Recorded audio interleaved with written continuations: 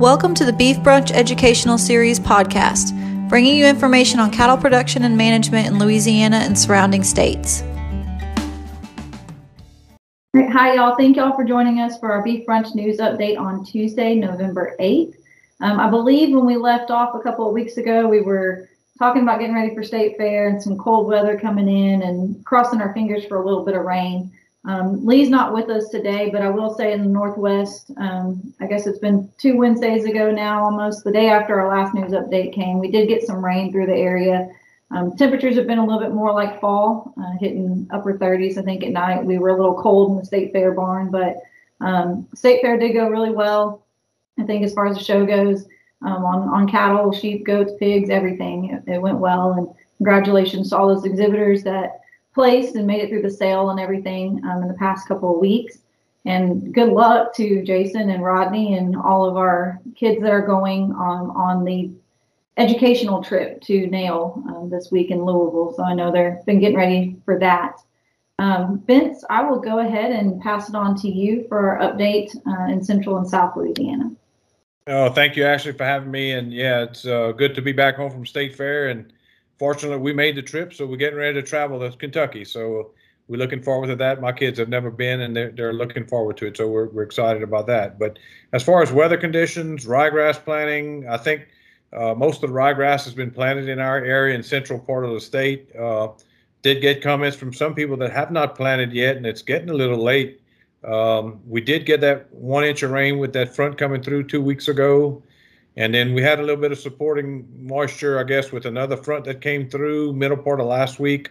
Got a couple of 2 or 3 tenths out of that one. So in my general area, ryegrass is up. If we could get another little rain here in the short run, which there's a prediction for rain on Wednesday, Thursday, I think we'll have some ryegrass ready to top dress. So despite the increased price in fertilizer, I see some good stands out there that are coming along with need of moisture. I mean, I won't say we have ample moisture, but we have enough moisture for it to continue on. There is some hay going out to cow herds at this time. Those 40 and, last night was 39 degrees here. You get those kind of temperatures above I-10. We're about 30 miles from I-10, and, our summer grasses are gone. It's yellowed up, and cows are starting to search for stuff to eat, and so it's, people are supplementing, and that brings to mind another issue, the increased cost of everything. Producers are searching for the best deal out there as far as supplementation. And to be honest, there's really no good deal. Most of I've been pricing some stuff for my personal use, and it's escalated by, 20 and 30% in some cases. So just going to have to bite the bullet and hope for a good outcome, or make sure that you got those cull cows moved on to market. To try to cushion some of that expense, that extra expense or added expense to our winter supplementation and fertilizer costs. A lot of people have been palpating cows and getting cows to the market, so hopefully we can get enough cushion there to cover those expenses. Fall calving season is well on the way. We generally have a good portion of our cattle herds in this area calve October, November, and December. Where they have a good heavy marketable calf come June or July, and it's no strange issue in my particular situation. We're about calved out, probably 80%. So, and a lot of the neighbors around me and people in the general area are the same way. So that's looking good, but ryegrass is a ways from being grazed. So these cattle are going to need supplementation and plenty of hay in front of them to keep them full and keep those calves moving right along before getting on winter grazing. Jason and I visited before the recording of this update today regarding some increased cost of supplementation and feed costs. I did a little research and called some contacts here down in the rice country. Rice bran has gone up exponentially here lately, but there's a couple of things driving that, and it's nothing strange to the current situation. Is freight is involved. Barge traffic is held up.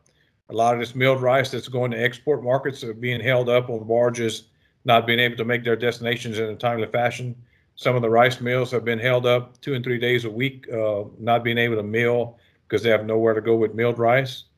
There's a higher demand for brown rice. So brown rice is simply not taking the bran off, just taking the husk off and that's been a popular commodity, and a lot of population is maybe moving to that, or they may be just doing brown rice here locally to send to an export where they finish the product off as a polished product. So there's a number of things driving that cost of rice bran up, and it's nothing strange. Every time you turn around, we have an increase of cost, and it's mainly associated with freight and the hold up with shipping and stuff, both on the east and west coast and export markets. So also that we've had a downfall in the amount of acreage that's planted. Arkansas was considerably off, somewhere around 1 million acres off this year. In Louisiana, I talked to one of the local rice growers, and he said that Louisiana had just about 18 to 20% less acreage this year than they had in previous years. So all those things come into play with supply and demand, and rice bran has become a favorite for deer hunters. Deer love rice bran, so that's another niche in the market for the rice bran, or the millers, that they have in that market in their favor. So increase in prices is not new. So but that's here recently. Jason, I think, commented that USDA numbers were up like what, $75 a ton, Jason? Yeah, so up about $55 a ton. Oh, 55. I'm sorry, I misunderstood you on that. But still, that's considerable, from around the $125 mark to $175 mark, $180 mark.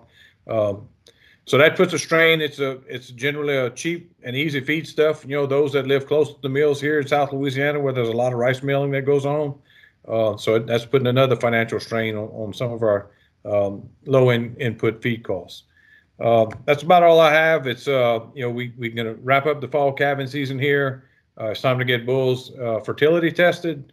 Moving into our breeding season, bulls will go out generally around a month from now, December the 15th to the 20th, somewhere in there, for 60 days, 60 to 75 days, and then again back in the spring. So there's a lot of interest in people looking for replacement bulls or adding a bull to their battery right now to make sure that they got everything covered.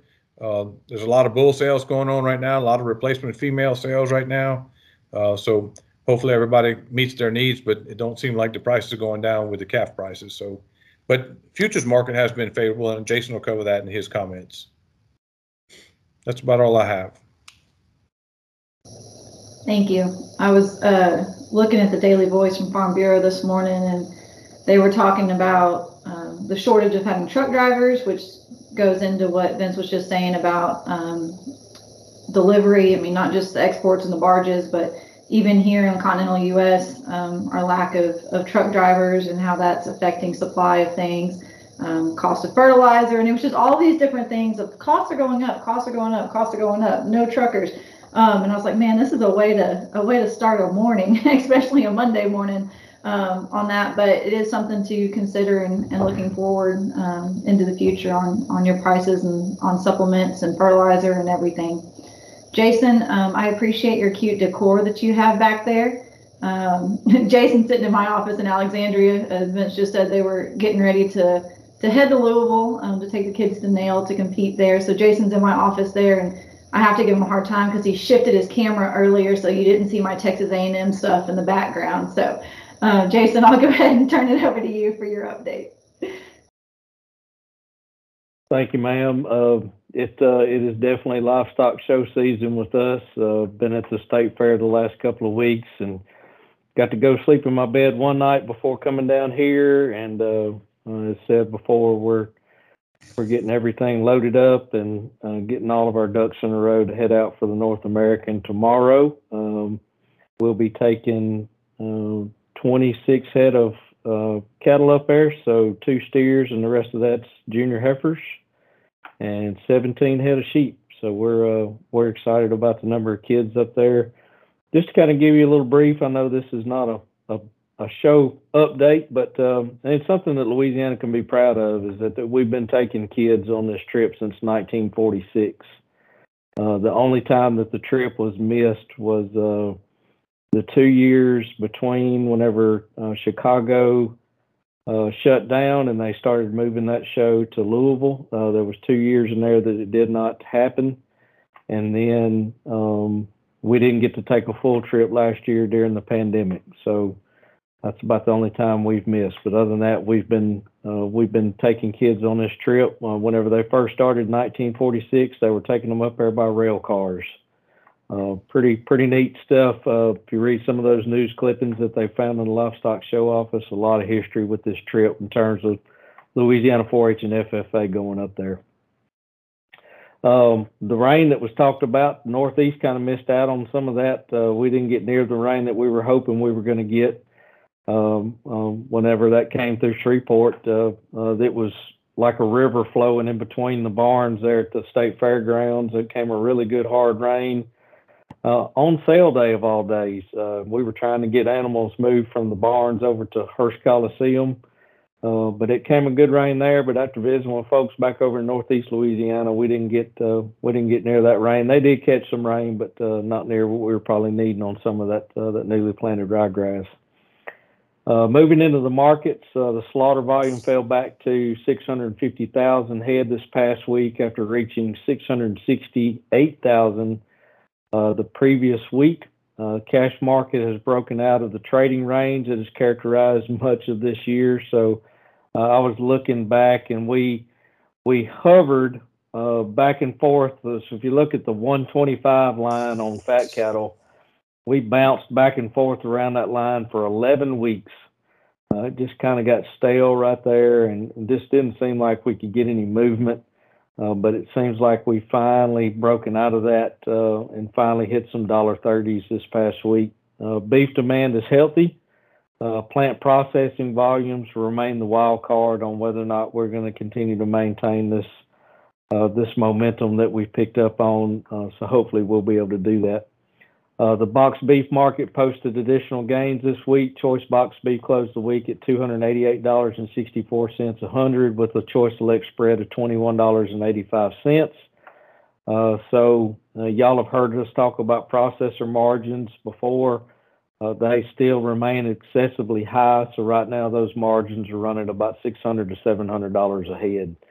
So the processors are still making money, even though we did make gains this week in live cattle. If you look at that kind of margin, the processors are still working in a positive. Fed cattle traded in the South between 128 and 130. Fed cattle traded in the North between 128 and 130. So that's a good thing that we're seeing a balance there. To average out the week in the 5-area feeding region, the Fed steer negotiated cash price was 126 to 132 on a confirmed 80,469 head. So that is down 6,682 head from the previous week. As Vince mentioned a while ago, higher futures were assisted by higher cash trade this week. Trade volumes were light to moderate, but at prices $2 to $4 better than they were last week. Futures ended the week with December trading up $1.17 at 131.80. February up $1.27 at 137.12, and April up $1.17 at $140. So that is some really good news that we're seeing in the futures. 500 to 600 pound steers, medium and large 1s and 2s, sold from 147 to 154, which was mostly steady with the previous week. 700 to 800 pound feeder steers, medium and large 1s and 2s, were mixed from 127 to 147, which is $6 lower to $8 higher than the previous week. Futures ended the week with January trading up $1.42 at 159.60, March up $1.45 at 160.77, and April up $1.40 at 163.72. Lean cull cows averaged out the week at 51 cents, which is slightly higher compared to the previous week at 49 cents. Moving into our feedstuff, soybean meal is trading up $13.30 a ton at $365.20 a ton. Soybean hulls are steady at $155. Cottonseed meal is steady at $300 a ton. Whole cotton seed is steady at $265 a ton. As we stated earlier, rice bran is up $55 a ton at $195 a ton. Corn gluten feed, that's the 60%, is up $5 at $610 a ton. DDGs are down $2.50 at $175 a ton. and corn is up 20 cents a bushel at $5.56 a bushel. And with that, Ashley, I'm going to turn it back over to you. All right, thank you. So several of these things have been mentioned already, but I think Vince said, it's time. People are purchasing bulls, doing breeding soundness exams and things like that. And so that kind of leads us into the beef brunch events or webinars that we've got. So today, I'm sorry, we record these on Mondays and I always mess that up. But today, when this is going out on November 9th, I think I said our date wrong earlier too, to Monday. So today, November the 9th, Tuesday is our beef brunch webinar. So Dr. Scaglia and I are doing bull management and commercial beef operations. So he's touching a lot on the nutrition side, I'm touching a lot on the reproduction side, and then we both have some other management considerations going in there.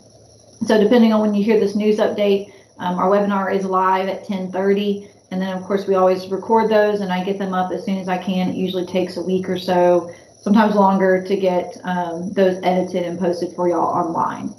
With that being said, Dr. Scaglia's webinar from October, which was planning your grazing for winter annual forages, that is online. So that's on our YouTube channel, our Beef Brunch website, lsuagcenter.com/beef brunch.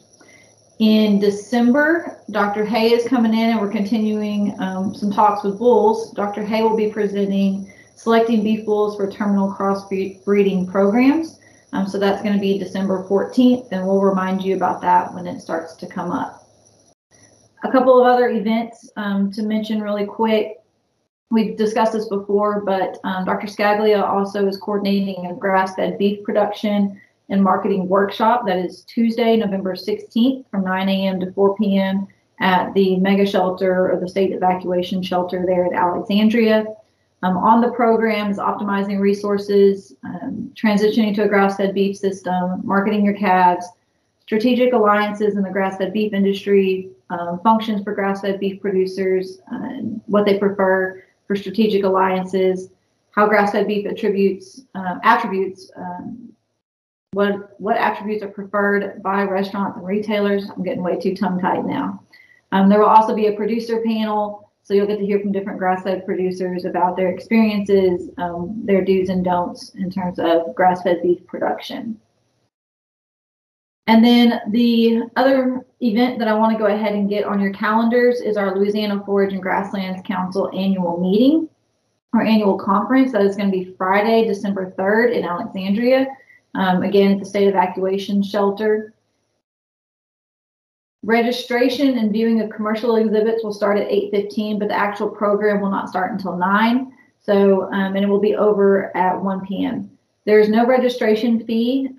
If you want to join the Forage and Grasslands Council, the membership is $35 for that, but you do not have to pay membership in order to come to the event. So if you would just like to come to the event, you may do that. Topics there, review on nitrogen fertilization options for pastures, and an update on our Ag Center forage testing lab, protein supplementation and ruminant diets, bale storage, marketing your animals. Department of Ag and Forestry will come in for that. Low input sustainable beef production in the Gulf South, an NRCS update, and then if you're a member, we will have the Forage and Grasslands Council business meeting at the end of this conference. So again, that's going to be on Friday, December 3rd. Dr. Ed Twidwell is the contact for that, and I'll have all that information in our video and podcast. And then one more thing, just a reminder that we do still have the registration open for our Advanced Master Cattlemen. So I have that link and information. You can contact Dr. Scaglia if you have any questions on that. And with that, I think that wraps up our news update, and we will be back with y'all in a couple of weeks.